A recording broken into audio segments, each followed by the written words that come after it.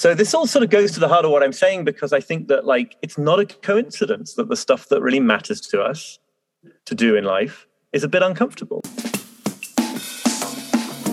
Like it or not, you, me, and everyone else, we all have a relationship with money. And for the most part, it's a complicated one. My name's Sean Maslick. Welcome to the Most Hated F Word podcast. As a certified financial planner, I want to take you on a journey as we throw out the technical finance books and shift our focus towards our minds, our money, and what matters most. If you're looking to improve your relationship with money and build true wealth, you're in the right spot. Finances does not need to be the most hated F word. Welcome back to the Most Hated F Word podcast. I'm so happy you're here this week. Before we get into today's show, just a simple reminder, if you're enjoying the show and our guest, I would love if you headed over to Apple Podcasts and left a review, as it really does help bring fantastic guests like today's guest, Oliver Burkeman. So who is Oliver? Well, for the better part of 14 years, Oliver wrote a column in The Guardian from 2006 to 2012. He wrote a popular weekly column on psychology called This Column Will Change Your Life. And throughout the years, it did just that. Many people wrote in saying how much impact his weekly column had on their lives. Oliver is also a 3-time author. In 2011, he wrote the book Help: How to Become Slightly Happier and Get a Bit More Done. In 2012, he wrote the book Antidote: Happiness for People Who Can't Stand Positive Thinking. And the latest book in 2021 is 4,000 Weeks, Time Management for Mortals. We spend a lot of our time talking about his latest book, 4,000 Weeks, which really represents how many weeks we have to live. He uses 80 as the benchmark, and he explains why he chose that number. And I have to say, this book is amazing. I really, really enjoyed this book. I listened to both the audio version and read the physical copy, and it really spoke to me. People such as Adam Grant, who is the author of several books, including his latest one, Think Again, has said this about the book: the most important book ever written about time management. Krista Tippett said, it invites nothing less than a new relationship with time and with life itself. So those are great statements, great reviews of this book. And in today's conversation, we dive into our relationship with time and how we're constantly trying to control our time, yet it's merely impossible to control that time. And how we're consistently distracting ourselves from the important things in our lives by focusing our time on things that don't really matter. Oliver also talks about the rock, pebble, and sand analogy brought by Stephen Covey, and talks about how perhaps this is a little misleading and puts his own spin on that analogy.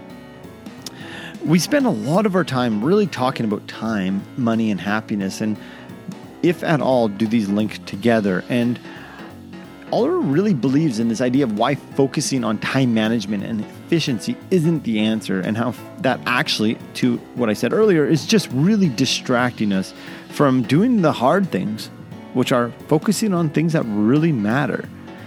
Oliver also shares a great perspective on why taking a hike for no other reason than just taking the hike is an activity well worth doing. I really encourage you to get a copy of Oliver's book, 4,000 Weeks, Time Management for Mortals. You can also check him out at oliverburkeman.com. I'll include that in the show notes, as I really, really feel like this book comes at a great time and we all can get some sort of perspective based on how we're experiencing our life where we are now. This is not a self-help book that's going to tell you how to do things, and if you do them perfectly like this, you'll find happiness. Because as Oliver said, life just doesn't work that way. I feel like Oliver has so much compassion and understanding that life is messy, it's hard, we never gain control over time, and he does a wonderful job explaining that through his book. I really hope you enjoyed this conversation with Oliver Burkeman. Oliver, I'm really excited to have you on the podcast. And before we start, I was reading your newest book that we're definitely going to be talking about, 4,000 Weeks, Time Management for Mortals. And, some people that I've looked up to have said some very insightful and impactful comments about the book. And I want to start with Adam Grant, who just came up with Think Again. And he said, the most important book ever written about time management. And Krista Tippett, who someone who I've been following for a number of years, it invites nothing less than a new relationship with time and with life itself. So really good comments from these people, Oliver. So thank you so much for joining me today. It's a pleasure. Yeah, and I'm obviously really grateful for those endorsement quotes. They mean a lot and make a difference. Yeah. Yeah. So the title of the book, I want to go to the title first of all. Throughout the book, you talk about this concept of constructing or creating a meaningful life by embracing what you call or allude to often is finitude. Mm-hmm. So my first question, it's a two-part question. The first one is, can you explain finitude and why that was of importance to you? And then now that you've written the book, looking back, what was the significance or meaning that this book had on your life? Yeah, great questions. I mean, so the title 4,000 Weeks refers to very roughly an 80-year lifespan. Actually, if you live to be 80, you'll have had a few more than 4,000 weeks, but I'm rounding to make a good number in the title. But I think even more important than the exact figure, is that I think what expressing it in weeks draws attention to is just like it's finite. Mm-hmm. And finitude is just a word meaning the state of being finite. It's the experience of being finite, both in terms of the amount of time that we have, and also in terms of the amount of control that we get over that time, and the degree to which we can predict or plan for our futures and sort of guarantee that things will turn out the way we want them to turn out. So it's really a book about what happens to how we think about time management and building a meaningful life when you take that into account, when you stop. And we could discuss, I think, a lot of sort of bad productivity advice encourages us to avoid this uncomfortable truth. And I was sort of exploring what happens if you confront it. The interesting thing about the book and its role for me, I mean, clearly writing is one of the things that strikes me as a meaningful thing to do. I feel like a skill that I have is not to sort of come up with brand new philosophies at all, but to maybe synthesize and communicate things that are out there and that have been there around for centuries in ways that make sense and reach people where they are today. And I think whatever your particular thing that you can do is stretching yourself to do that is sort of intrinsically satisfying. The other honest truth about all the stuff I write about really is that it's kind of self-therapy in a way as well. So I am among the people I am telling to consider they should consider a different attitude to time. And so I found actually with this book, very interestingly, I almost sort of had to in order to write it, I kind of had to become a bit better at confronting this stuff because, otherwise I'd have just been faking it. So I had to sort of step into practicing what I preach a little bit more as well. It's interesting you say that because something I did observe as reading the book, and I did listen to the audio version as well, is I don't feel like you're preaching your message versus you're on this journey experiencing with us as the reader. And something that I feel is really, I guess, sets it apart from the time management industry that's very much do this, I did this, you'll be happy. So I really felt your authenticity as you wrote this book. And I think that means a lot when we're reading such, in essence, deep books that we're questioning how we're spending our time in our life. You do it with some compassion. Yeah, well, I'm grateful to hear that. I'm glad to hear it because it is my goal. I mean, there are tips and techniques, especially toward the back of the book. I didn't want to leave that out completely, but I mean, I don't want to read books from people who claim that they have their life in perfect working order. And indeed, in this case of this book, it would be especially bogus because it's sort of about how, at least for some definitions of perfect working order, we can't ever get our lives into perfect working order if that means total control and mastery of time. So even more than in other contexts.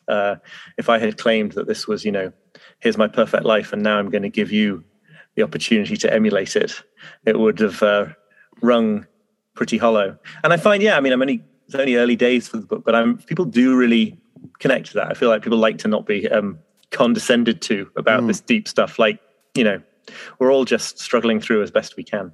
Yeah.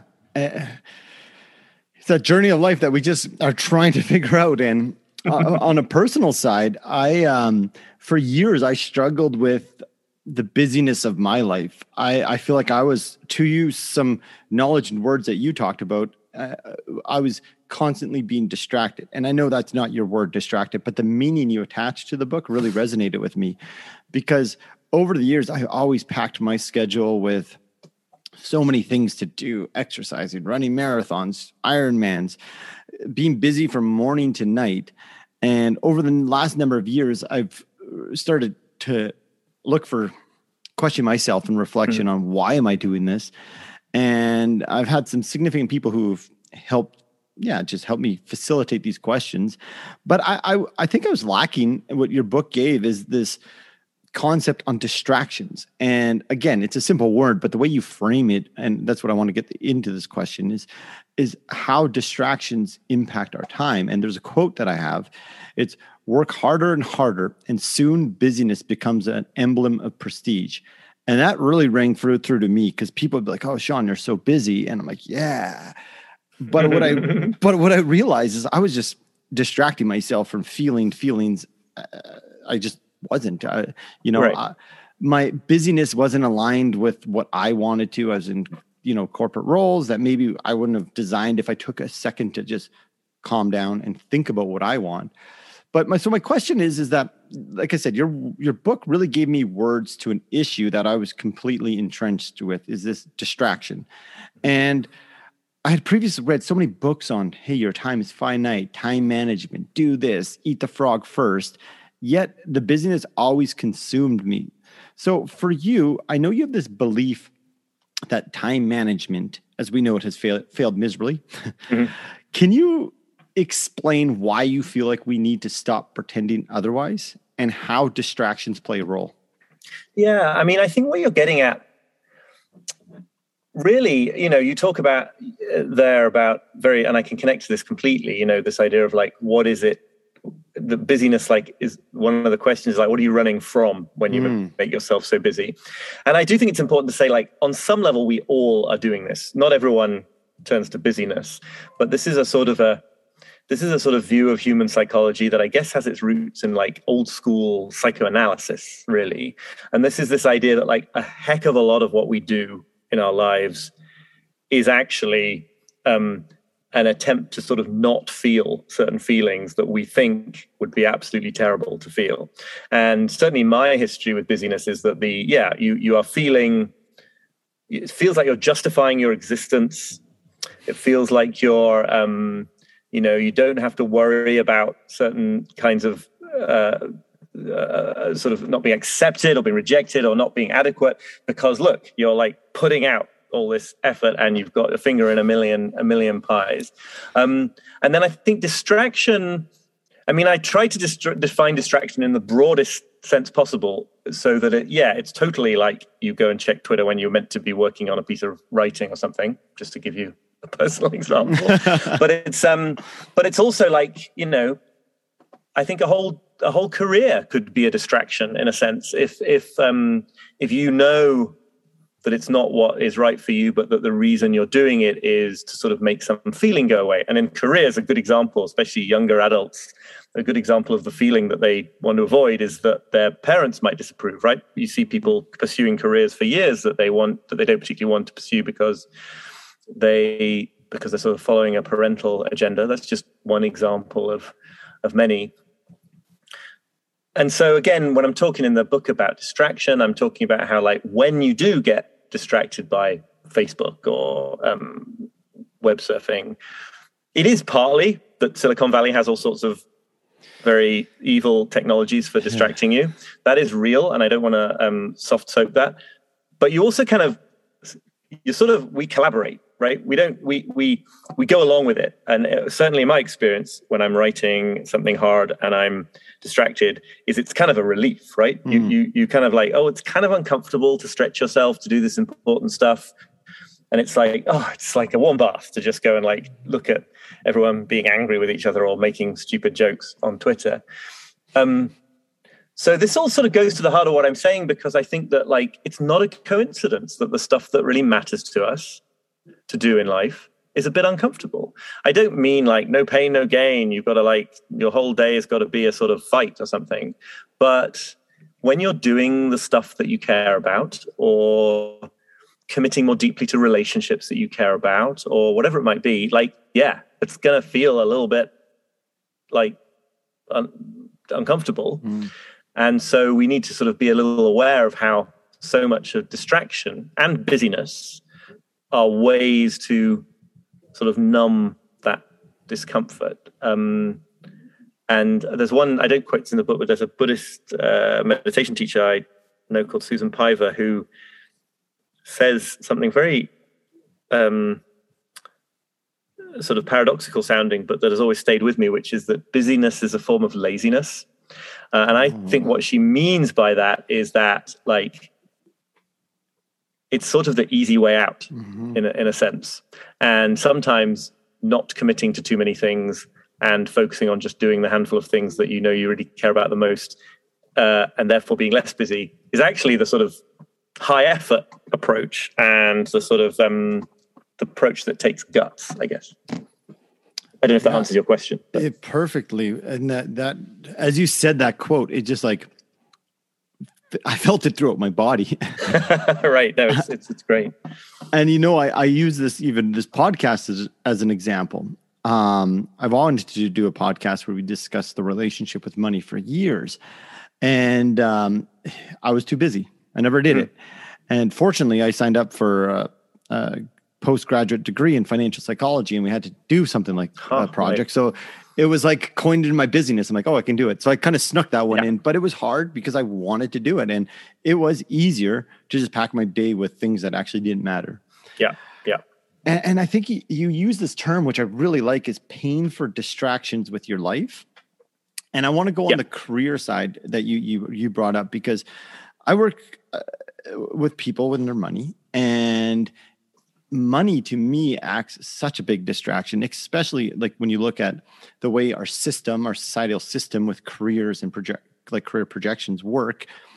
There's this unwritten script that, at least around me, I see that it's like, go to school, graduate, get a good job, chase a promotion, work like arguably the best 40 hours of your week to a company that takes that time from you.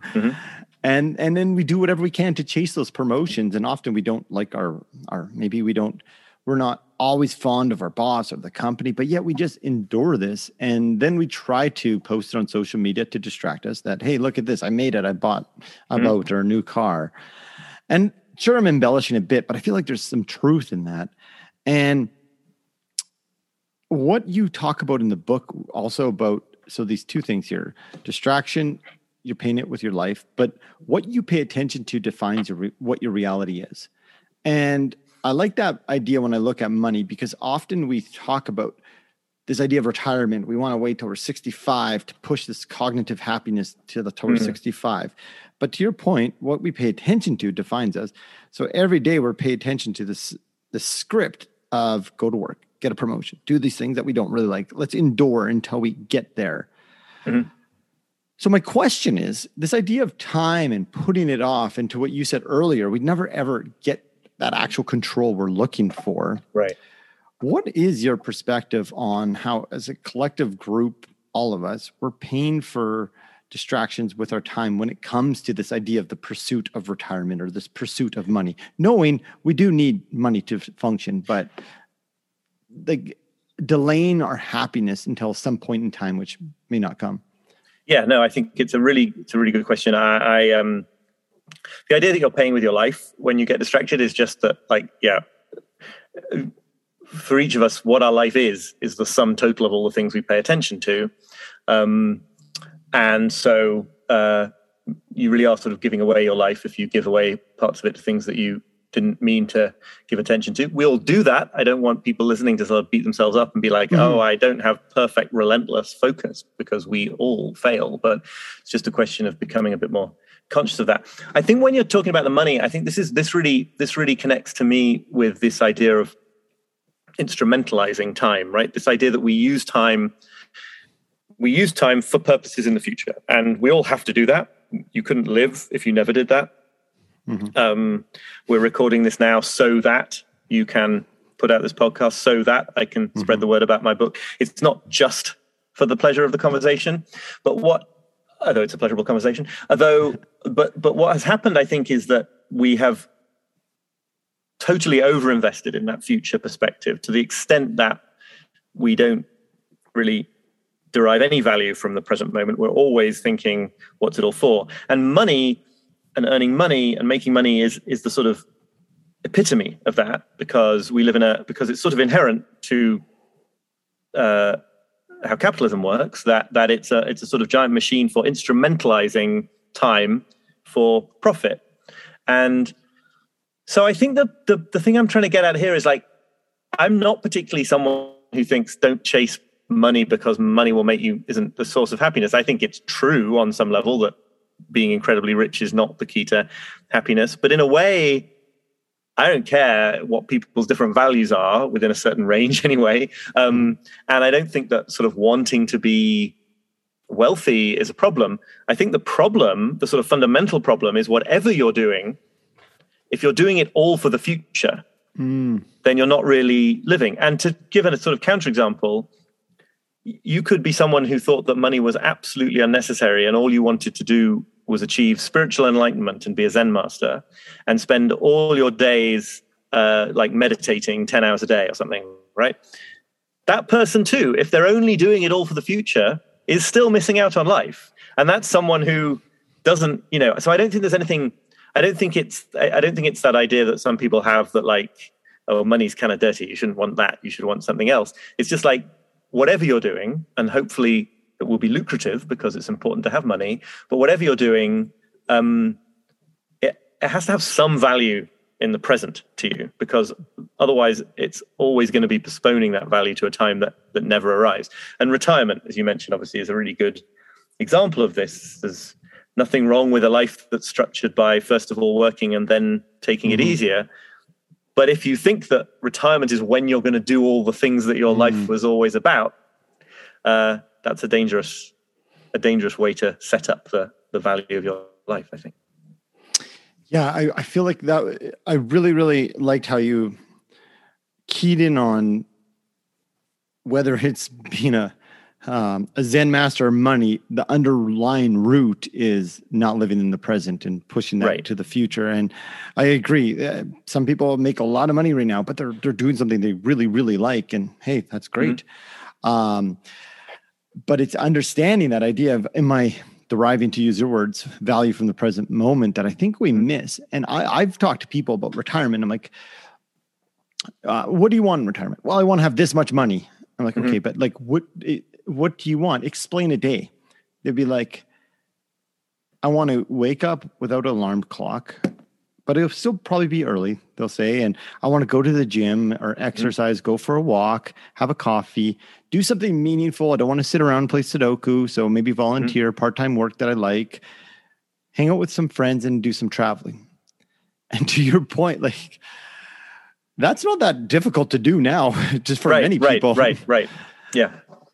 Or at least a little bit, a little bit. At least for an hour or two. Yeah, absolutely. Yeah.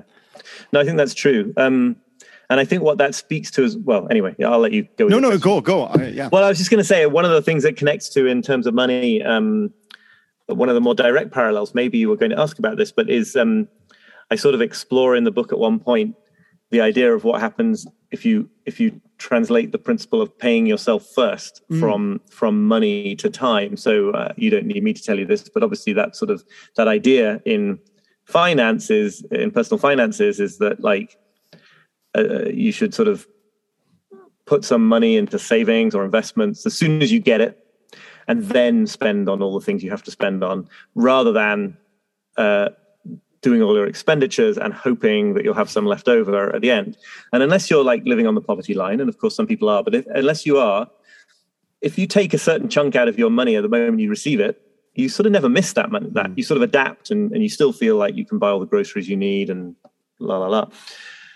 And the creativity coach who I write about in the book called Jessica Abel makes this very, very wise point, I think, that it's the same with time. That if you sort of spend all your time doing all the things that you sort of have to do in a day, but you hope that at the end of the day or the end of the week or the end of the month, you're going to have some left over to focus on the thing you really care about, you're probably going to be disappointed because work expands to fill the time available. The parallel would be that you live up to your means with money. If you have a certain amount to spend, you spend it, unless you really are very self-disciplined. So what comes from this is the insight that, like, on a given day, or you could think about it on the scale of a year or something, or just in life, right? If there's something you've always wanted to do, that there's something very powerful to be said for doing a little bit of it, like today, instead of putting it off to this time when you hope you'll get a time. I think it was Barbara Sher, the career coach, who said that, like, if you want to be a screenwriter, you've got two choices. You can sort of keep working your regular job until you've made enough money to sort of get away from your regular job and take a whole long leave of absence and go to the beach somewhere and write a screenplay. Or you can, like, do 1 hour today, and then you're a screenwriter, like, by definition. Not a successful one yet, but you're already doing it, and you're doing the thing that counts the most for you. So I think that's a useful reminder that, like, these future times, firstly, they don't always come at all. Like, who knows which one of us will make it to retirement age? And then secondly, even if they do, if you're still in that mindset of thinking about the future, you're never going to come back to, like, okay, here I am. So, yeah. I'm having a hard time remembering the exact example where you talk about, the airplane. You reminded me of the airplane. It's like you could go plan to go on time for the airplane, but you get there and you made it, the airplane's not going to take off, but now your brain's already focusing on the next thing that it's got to plan for. Right. So I really like this idea of, like, just implementing a little bit of the things that you like now, because we've got that present time. Yeah. The thing about the future is it's always in the future. I mean, it sounds so silly to say it, but it's like we're so bewitched by this idea that if we plan for the future, then we'll get there. We'll be like, now it's the future. But it never is the future. That's always in the future. So it's just wild to think that way. Right. Yes, you begin to sound like a stoner, to be honest, if you talk too much about this. But it's true. Right? It's so true. Yeah. How many of us, whether it's money or fitness level, eating, it's like, when I do this, I'm going to feel good. But there's the next, to use your example from the book, there's the next train to catch, or whatever it is. Yeah. I really like that idea of paying yourself first with time. Of course, it has great resemblance to things we talk about. Like you said, paying yourself first. Yeah. And speaking of pain, you do talk about how we get paid can impact our perspective of time, or how we view our time. And in preparing for the conversation, I was reading a research paper that fit very well with your theme on this. And the paper showed how organizations' compensation, how they compensate their employees, have such a powerful influence on how people spend their non-working times, and also their psychological self-valuations on how they spend their free time. So in the book, you talk a lot about billable hours. So can you explain how, at times, maybe, billable hours or pay per hour can make us miserable? And what does this tell us about how we think about time and our money? Yeah, this was so interesting to me to sort of discover in writing the book, because I knew a bit about the sort of, we all have some experience of how our time gets commodified in the modern world, and we feel like, if I waste an hour in the middle of the day, it's not, certainly if you're a freelancer like I am, you sort of are, on some level, you're wasting money because you could have used that to do something that would earn you money. the billable hour, which, as your listeners will know, is fundamental way to how a lot of lawyers, especially, are paid, really brings the explicit focus onto this idea that time is money in a direct sense. And I draw on the work in the book of a legal scholar called Kathleen Kavanagh, who sort of explains what this does to your view of time, right? Because it makes you sort of it turns your job into an opportunity to sort of parcel yourself out into little pockets of time and sell them to clients. So one problem that I think is very well known in the legal world is that it does not provide a good incentive for doing things as efficiently as possible, because you want to bill as many hours as you can to the client rather than get the job done as fast as possible. But she also points out it has this effect where you come to value what you're spending time on by the question of, is it are you using it for, is it billable? Is it a billable purpose?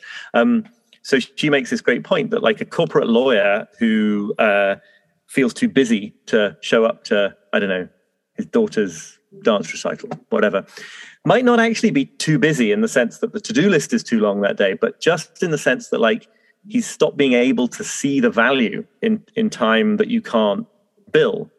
That's an extreme case. I'm sure it's not true of most corporate lawyers, but like you see the ethos that's creeping in here. This idea that, like, that maybe it's not a good use of time if it can't be billed. And that, I think, is a very it's a very unfortunate way to end up living, because it sort of hollows out the experience of life. And I think she suggests, and I suggest in the book, that this may be one explanation for why corporate lawyers especially are so frequently dissatisfied in their jobs. It's not the lack of money in corporate law, but it may be this sense that, like, that something is being lost in the way that you're valuing the whole of your time, and that it's kind of a waste if you're not if you can't bill an hour.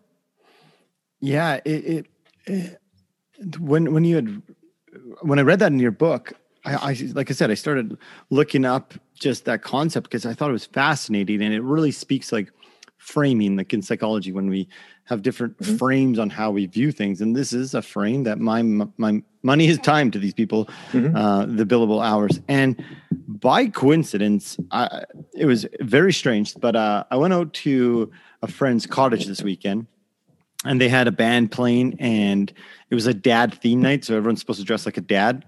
So I thought I could just dress like myself, but I was going to say, right? Yeah, what does a dad look like? Yeah. And oddly enough, I just was chatting to this guy, and he wasn't a lawyer. He was an accountant, but they're not so billable in the sense, but very project based. And, like, I have a stack of things I got to focus on. And he was actually there just for the one night because he had to work late. And so I just got started talking because your audiobook was fresh in my mind, and I was picking his brain. And I started asking him just, like, I want to ease in on the question of the articling students, because those guys work like 70 hours a week, and they get paid next to very, very small. I mean, they're getting their education. But I want to introduce lightly the concept of how much lawyers work and their perspective of time. And it was interesting. He was like, oh, no, they have to do that. They have to do that. And we have to do that. In tax season, we just have to do that. And he even self-disclosed that, during tax times, I'm not coming out to things like this. And I can't always be with my kids on the weekend. And I was just interested. I'm like, and I didn't want to get too much into it, but I was just curious. I'm like, what happens if you guys just got paid salary? Would that change how much you work? He's like, oh, and he didn't really give a good answer, but I didn't want to pry too much because it wasn't my place to be. Sure. But it was just fascinating to hear. Yeah, like, it was totally fine to be missing the weekend activities with his kids, like he said. Well, it is seasonal for accountants, at least, I suppose. Yeah. There is like a part of the year.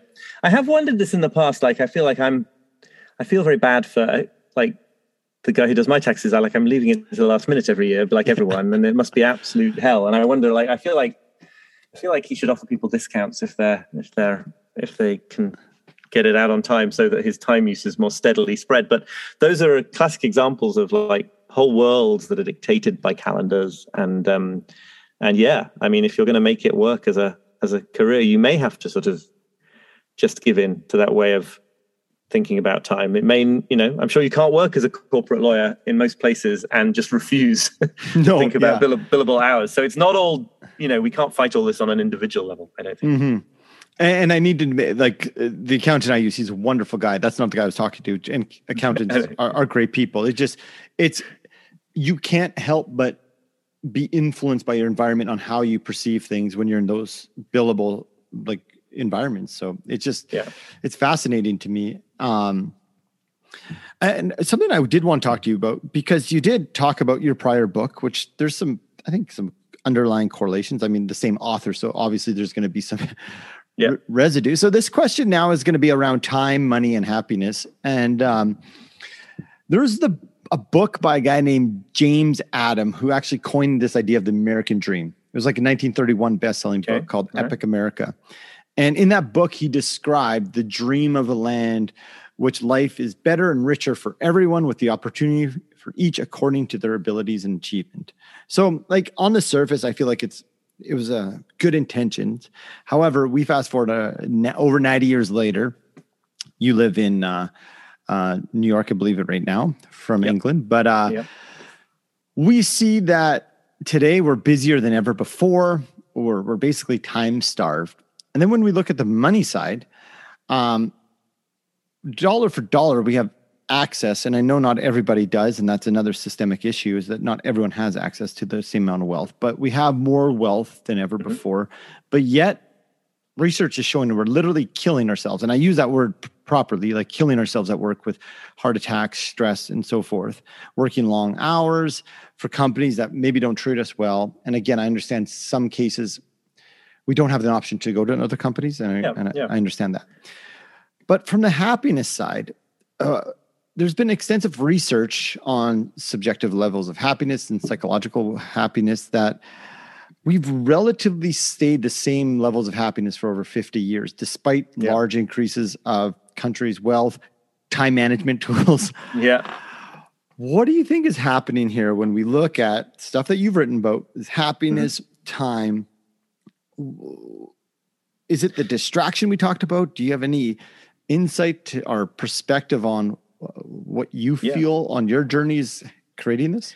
No, I think a couple of things are going on. It's really true. I think a couple of things are going on. One is this well-known phenomenon called hedonic adaptation, or the happiness treadmill, which is how brilliant we are at taking any new thing that we have in life and just turning it into the backdrop of our lives. So the example I've given in the past is, I used to drink like bad coffee, and then I started drinking like really good coffee and grinding it for myself and not roasting it for myself, but you know what I mean? And then very soon that's your baseline coffee, and it's unimaginable to think that you could go back. So again, this thing that was amazing and wonderful becomes nothing. And I think that happens on a societal level too. I mean, along with that wealth, there's been amazing decreases in things like child mortality, amazing, actually globally, a really important, very big decrease in sort of absolute poverty.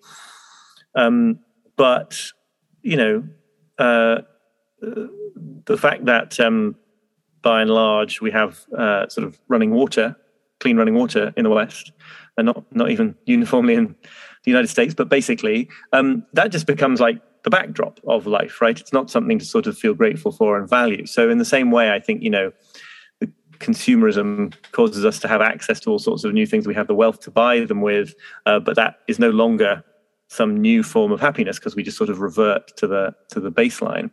And then the other thing is how much of this is about social comparison. How much of this is really about where you are in a pecking order, and the sense that one thing that drives people to try to make a lot of money is to sort of distinguish themselves among their peers.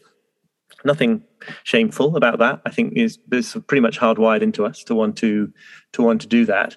But it does lead to this problem where, like, if wealth on average is growing, you're going to have to, the desire to distinguish yourself doesn't go away. And then you can occasionally see the same effect in funny contexts where, like, you know, people who are wealthy and always get to travel first class on airplanes suddenly get so wealthy that they have a private plane, and then they're miserable because it's not a very good private plane compared to the new group of peers that they're referring to, which is like, you know, they I say in the book, you know, like, we're based on sort of keeping up with the Joneses. I don't know if that idiom travels beyond the UK, but, you know, we're always trying to keep up with other people. And then if you manage it, you just nominate a new Jones to try to keep up with. So you never get there unless you are literally Jeff Bezos, and then you need to, like, go into space or something. And maybe he's never there because there's going to be another planet. Right. Yes, exactly. Yeah, that adaptation is just incredible. Like how much we adapt, and I'm glad you point out about the extreme poverty. We actually had James Otteson on. He's a philosopher and economist, and he really drew that parallel of globally, our extreme poverty has been reduced to not we're obviously where we want it to be, but we've been improving. Yep. And he talks a lot about the morality of money, and I think there's something to be said about, like, if wealth is increasing so much and we adapt so much to this wealth, maybe the system, we need to be spreading this wealth out more, so we're just all happier and we're not just adapting to first class, our own private planes, because it's really a waste of money. Now, that was very much of an opinion of mine, so I'm going to go back to your book here, because this reminds me of this adaptation of something you talk about in the book. What maybe there's not so much adaptation when you frame it this way, and that's how you value hiking. Can you talk about the significance of hiking? And it made me think of it because I like the reason why you go on hikes, because it might not adapt, because you're not, from what I understand, you're not doing the world's record time on a hike. That's not your goal. So can you explain why you like to take hikes? Sure. I mean, this is just my personal example of a principle I'm trying to explore in the book, that there's something really important about doing certain activities in life, making time for certain activities in life that are an end in themselves, that don't have some reason why you're doing it other than the experience of doing it. And hiking is a good example of this. I quoted philosopher Kiran Setia, who defines these as atelic activities. So it comes from the word telos. Telic activities that you do for an end point that they're leading towards, and atelic ones you don't. Obviously, there are side benefits to going hiking. It's healthy to be in the fresh air and to exert yourself. But that's not usually why people do hiking. If that was your sole desire, you could go for a quick run or something and save time. And also, you can't really sort of make them more efficient without eliminating the point of doing them. And that's very obvious in a hike, where, like, what happens in a hike is you either start from a certain place where you parked your car or whatever and go in a big loop back to that place, or you go as far as a certain point and then you turn around and come back. In both cases, if you wanted to be efficient, you would just not go on the hike in the first place. So it really draws attention to the idea that this is something that, and again, it's just my example of this activity. There are lots and lots of others we could talk about, that you just do for itself alone. And I think it's really important to find space in life for some things that you do for themselves alone, because otherwise, yes, everything in the society, the economy, and everyone else will push you in the direction of focusing on things for future purposes. Yeah, I just love that idea of doing it for the self on its own, and not for that future orientated. And I mean, it resonates with me because I'm a guy who always thought, like, I got a plan for the future, did this. I'm like, yeah, wait a second. Doing things like the present moment is what we have. And that hike really, really resonated with me because I'm a guy who trains for runs. And the goal originally was to focus on getting a certain time. But really, I'm starting to realize, and your book is really helping with that, is that it's the act of doing that I feel like enriches my life, at least from my experience. And I had an interesting experience, actually. I decided when my second kid, my daughter, was born, in the hospital, I signed up for a full Ironman race. to totally distract myself. Now I realize right. from this idea of like, oh, I'm going to not be able to have fitness and this and that. So I trained all year. I get down to the race in Louisville, Kentucky. And sure enough, the swim's canceled because of blue-green algae. And I was just like, no, like I can't do this. Like, I'm not going to be an Ironman. And the bike and run were long enough on its own. But what I actually learned was that like the race itself, I had attached so much of my year identity on training to that race, but it really didn't matter because I looked back and like I had told myself that I wouldn't work past 5 o'clock to be home with my kids and not to let this time really consume myself. Yep. And I learned a lot of valuable lessons, which also are very ego driven, which I understand now. But I learned that the journey was so much more important than that end goal. But when I came across the hiking section, it just spoke even more to me that it doesn't have to be this Ironman, because I'm distraction for me, at least it is. Yeah. I mean, I don't want to, I think it's totally, first of all, I think it's totally fine to have some goals like that in your recreational life. And secondly, I think like goals in general, we just can't choose not to have, right? So we're always wanting to do things for some future reason to some extent. I just think, it's very possible to end up with a life that has no space for doing something that you're doing for itself alone. So obviously, in my work life, I'm trying to get better and be successful. And of course I am. But the great thing about something like hiking is that's time out from that way of being. So I think it's useful to, it's useful to have something like that in your life. Yeah. And I 100% I agree. Goals give us meaning, something to strive for, growth. What spoke to me, and I think your book hits people personally in different ways, is just to what we talked about earlier, is not to live too much on that future goal and be set on the outcome that we're desiring from that goal. That's what really spoke to me, is like taking more hikes, whatever my hike would be, is just doing it for the sake of doing it. Right. And you can train for an Ironman and take pleasure in the doing of the training. I think it's harder. And so in a way, I'm making it easy for myself on a hike because I'm not trying to get better at anything. But you can, and sort of like the elite level of this skill would be obviously to train for something that was worth having, and yet to find the individual moments of that training to be fulfilling in and of themselves. I think I find that difficult, which is why I go for something that just puts that to one side, But, So as we come to an end here, I have a final question to ask everybody, but in terms of goals, your book's just circulating through my mind right now. Can you give a quick, I guess, overview on your perspective of this analogy we all talk about, the rock, sand, and pebbles? And where the correlation coming here is that the big rocks are our goals. And let's leave it that. It was your perspective on how is this sand, pebble, rocks maybe misleading, or what explanation do you feel it needs more?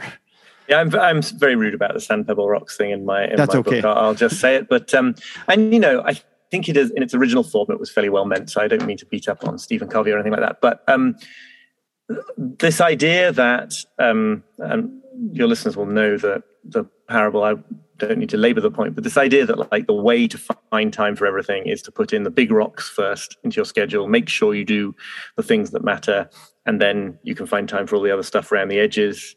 If you just fill your life with all the pebbles and sand, you won't find time, you won't find space for the big rocks. And my point is like, this whole thing is rigged because the guy doing the demonstration in the story he knows there are only enough rocks that will fit in the jar. The really important point in our society today, certainly, is that there are too many big rocks. And you're not just going to have to choose to say no to a few things that you don't really care about. You're probably going to have to say no to some things that you really do care about in order to make time and give proper focus to some of the others. So, again, I think, at least to the way it has been used, the sand, pebble, rocks thing is a sort of subtle way of implying if you have the right methods, if you have the right techniques, you can do everything. You never need to make a difficult choice. You just need to have the right configuration. And I think, my whole message in this book is actually, no, you do need to make tough choices. You can't do everything. You can't even do everything that matters. But here's the thing, because that's inevitable, it's actually quite liberating, because you don't have to beat yourself up for not having become a perfectly optimized person, in the same way that, you don't beat yourself up for not being able to jump 3 miles in the air. It's not on the cards, so it doesn't bother us. And so in the same way, I think if we can sort of drop that impossible quest, it's a lot easier to make those tough choices, because you just see that everyone's making them. Some of us are doing it unconsciously, and some of us hopefully are doing it a little bit more consciously, but we all have to do it. So I think that's a big sort of, I find that quite inspiring and motivating and empowering, rather than a kind of recipe for despair or anything, because you can definitely think of more cool things to do with your life than you'll get a chance to do. And you can definitely receive more emails in your inbox than it makes sense to try to stay on top of. And you can definitely feel more pressure from various family members to do or be certain things than you'll ever be able to fulfill. So it's just a question of which balls do you want to drop? And I think that's actually quite liberating when you think about it that way. I felt really liberated when you said that in your book about it's okay to drop these balls. And the way you explain it, I just find it so insightful. And you use the word motivating, but I find that like people use that rock, pebble, sand analogy to motivate people, like almost motivational speaker style. Yep. And I find from experience that sometimes motivational speakers are using the rock pebble example in the traditional sense can actually create elements of shame to some degree, where you're like, what's wrong with me? And especially motivational speakers at some point, they get up there, this is how you do it, and then you go in real life and you realize, I can't hold all these balls, and what's wrong with me? Where I really, Oliver, I find in your writing, you liberate people to drop the balls and I guess challenge people to be reflective, to really think about what balls or rocks they want to have in their jar. And I really, I guess, applaud you for that in your book and your writing, because for me personally, it means a lot, because a guy who always evaluated himself on having a lot of rocks in that jar, to hear that it's okay to have 2, 1, whatever. I'm really grateful you say that, because that is exactly what I hope I'm conveying. So I'm flattered. I mean, I think it's just like the view of life that we're talking about here is a challenge, and it isn't always comfortable, and can be tough, but it's not logically impossible. That's the problem with the other one. That's the problem with the other one, the attempting to do everything. So it's like, it takes some guts, but you can do it. Whereas the one way you have to try to become infinitely capable, nobody can do. So let's drop that. Yeah. Well, the people emailing me are wondering what happened, but I'm just taking your advice in the book, where I'm just not answering them. So thank you for that. So I see the time here. I want to be respectful of your time. My last question I've asked everybody is, and I change it up depending on people's backgrounds, but say you are back in the United Kingdom or in New York or wherever you want in the world. You're 95 years old, assuming that's still, all right, 80. We'll use that as life expectancy for your book. You're at week 3,999. Right. And your task, which doesn't mean you're going to die next week, by the way. Okay. If anyone is listening to it in their 80s, I don't want to, don't get alone. That's true. So whatever week you're at, you're near the end. You're tasked with this project or this assignment or this internal idea to write a letter to your children's children on what you felt was a good relationship with time and money. What would the essence of that letter be?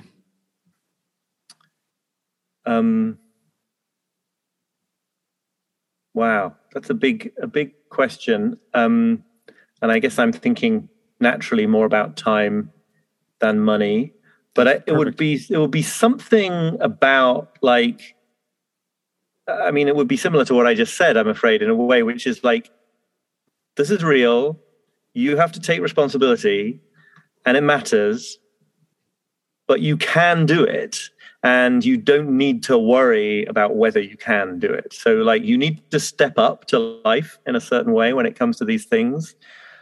but not in a way that you need to like beat yourself up about or feel constantly anxious about. You just need to do, like, you have the resources, the inner resources to do this. So, you know, it matters and it's real and you need to take it seriously, but you can. I think that's sort of what I'm trying to get at through all of this stuff. Well, you do certainly get that message across in your books. So thank you so much for joining me today, Oliver. I really appreciate your time and insights. It's been a pleasure. Thanks very much for your questions. Thank you for tuning in this week. I hope you enjoyed that conversation with Oliver Burkeman.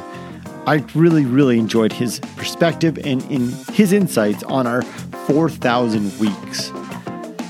I really suggest that you get a copy of this book. It's really helped me to frame time in a different perspective. The fact that, yeah, we do have 4,000 weeks.